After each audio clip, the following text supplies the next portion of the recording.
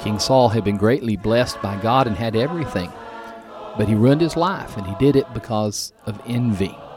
In this, the 57th edition of Sound Teaching, we're going to be discussing some examples of envy and their consequences. In 1 Samuel chapter 17, we read of the great victory David had over the giant Philistine Goliath, a victory which made all of Israel grateful, including Saul and his son Jonathan. After that victory, the latter part of the 17th chapter records a conversation David had with Saul. We're told in chapter 18, beginning in verse 1, that when he had finished speaking to Saul, the soul of Jonathan was knit to the soul of David, and Jonathan loved him as his own soul. Saul took him that day and would not let him go home to his father's house any more. Then Jonathan and David made a covenant because he loved him as his own soul. And Jonathan took off the robe that was on him and gave it to David with his armor, even to his sword and his bow and his belt. So David went out wherever Saul sent him and behaved wisely. And Saul set him over the men of war, and he was accepted in the sight of all the people and also in the sight of Saul's servant.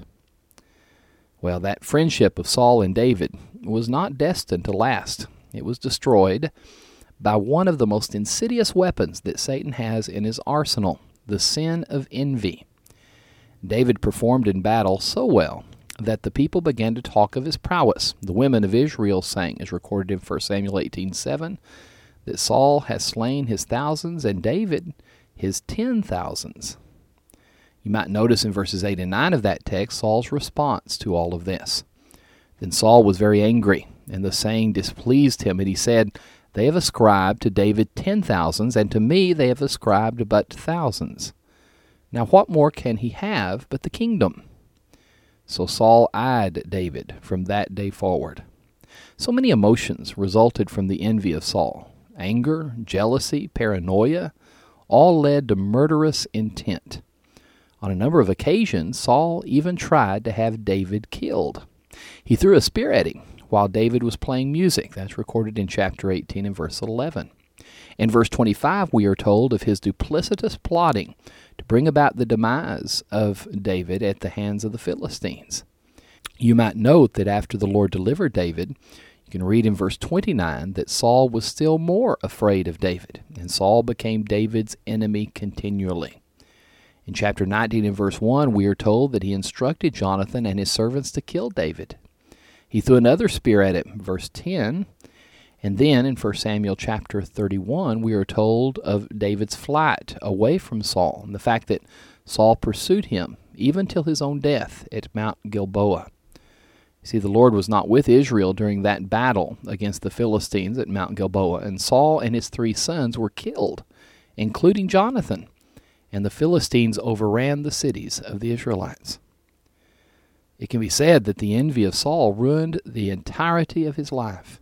His realization that David was the anointed future king disturbed Saul so much that he became obsessed with his attempt to have David killed. This is a striking example of the terrible power envy can have. It's the first step in a progression of sins which can end in such tangibly damaging sins as slander, gossip, violence, and even murder.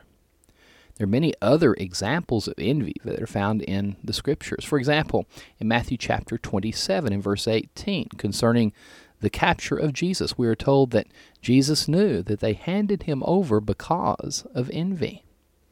The Jews expelled Paul and Barnabas from Antioch of Pisidia in Acts chapter 13. We are told in verse 45, when the Jews saw the multitudes, they were filled with envy. And contradicting and blaspheming, they opposed the things spoken by Paul.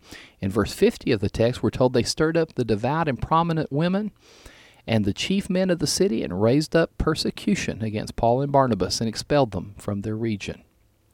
Another example is the Corinthian church in the first century. 1 Corinthians chapter 3, the Apostle Paul wrote to them, called them carnal. He said, "I could not speak to you as to spiritual people, but as to carnal, as to babes in Christ." In verse 3, he said, "For you are still carnal, for where there are envy, strife, and divisions among you, are you not carnal and behaving like mere men? For when one says, 'I am of Paul,' and another, 'I am of Apollos,' are you not carnal?"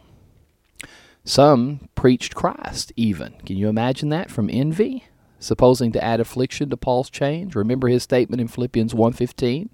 Some indeed preach Christ even from envy and strife, and some also from goodwill. And the former, those who preach it enviously, he says they preach from selfish ambition, not sincerely, supposing to add affliction to my chain. At one time or another, we are all guilty of envy. But brethren, that should not now be. We ought all to examine ourselves and purge envy from us. It's not proper for children of God. I'll leave you with a text from Titus, the 3rd chapter, beginning in verse 3, where the Apostle Paul wrote, "For we ourselves were also once foolish, disobedient, deceived, serving various lusts and pleasures, living in malice and envy, hateful and hating one another. But when the kindness and the love of God our Savior toward man appeared, not by works of righteousness which we have done, but according to his mercy he saved us, through the washing of regeneration and renewing of the Holy Spirit, whom he poured out on us abundantly through Jesus Christ our Savior, that having been justified by his grace, we should become heirs according to the hope of eternal life." Thanks for listening to this edition of Sound Teaching. The Sound Teaching broadcast is brought to you by the West Side Church of Christ in Fort Worth, Texas. My name is Stan Cox, and I am the evangelist for this family of Christians. For more information about our congregation, or to find much more material for your private study, please visit our website at soundteaching.org. That's soundteaching.org. Until next time, we pray God's blessings upon you.